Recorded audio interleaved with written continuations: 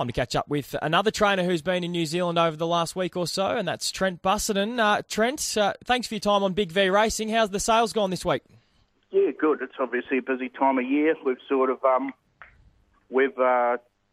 been up the Magic Millions, and since I obviously then headed on to Karaka, so it's but back into things now. How many did you walk away with this week? Ended up with about 12 from Karaka, which is about normal for us. And there's still shares available? Yes, yeah, there's always shares available. Yes, you're buying them and selling them all year round, so definitely shares there. Good stuff. All right, over the weekend, you got a couple of nice chances there at Sandown tomorrow. You've drawn inside with both of your runners. He's exceptional from barrier 1 there in race 6. What did you make of him last start? Oh, look, the young apprentice, Jet Stanley, he just sort of got the horse going on him, that took control of him. He's not a straightforward horse to ride. Can't blame the kid, but he just got up and revvy, and sort of his race was over after 200 metres. So he can bounce back tomorrow? He'll run well. He's probably right at the top of his ratings bracket. He's running consistently. If you take that out of it, he'll be up on speed. He'll make his own luck. I think he can get some of it, but whether he can beat Moody's horse, I'm not too sure. In race 9, River Plate, he's been in terrific form of recent times.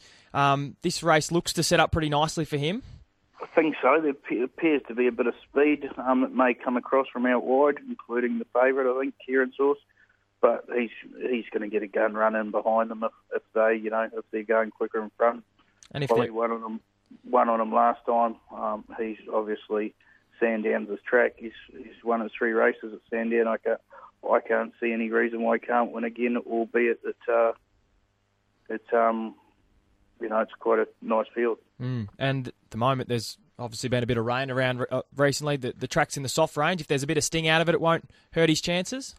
Certainly won't worry it, but sometimes when the track does get the cut out of Sandown, they can end up getting off the fence by the end of the day. So obviously drawn 1, we don't want that to happen, but the cut out of the track's certainly no concern to them.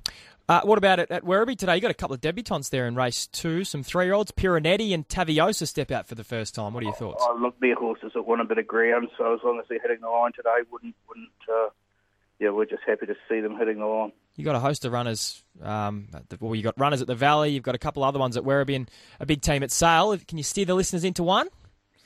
I think Winning Bid's our best chance today. I think she should win, break through on the maiden 2,000 metres. And Waitapu was well over the odds at Moonee Valley. He won very, very well last time. I think he can go close today.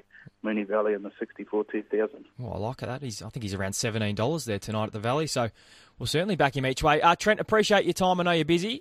Good luck over the weekend with all of your chances. No worries. Cheers, mate. Thank you.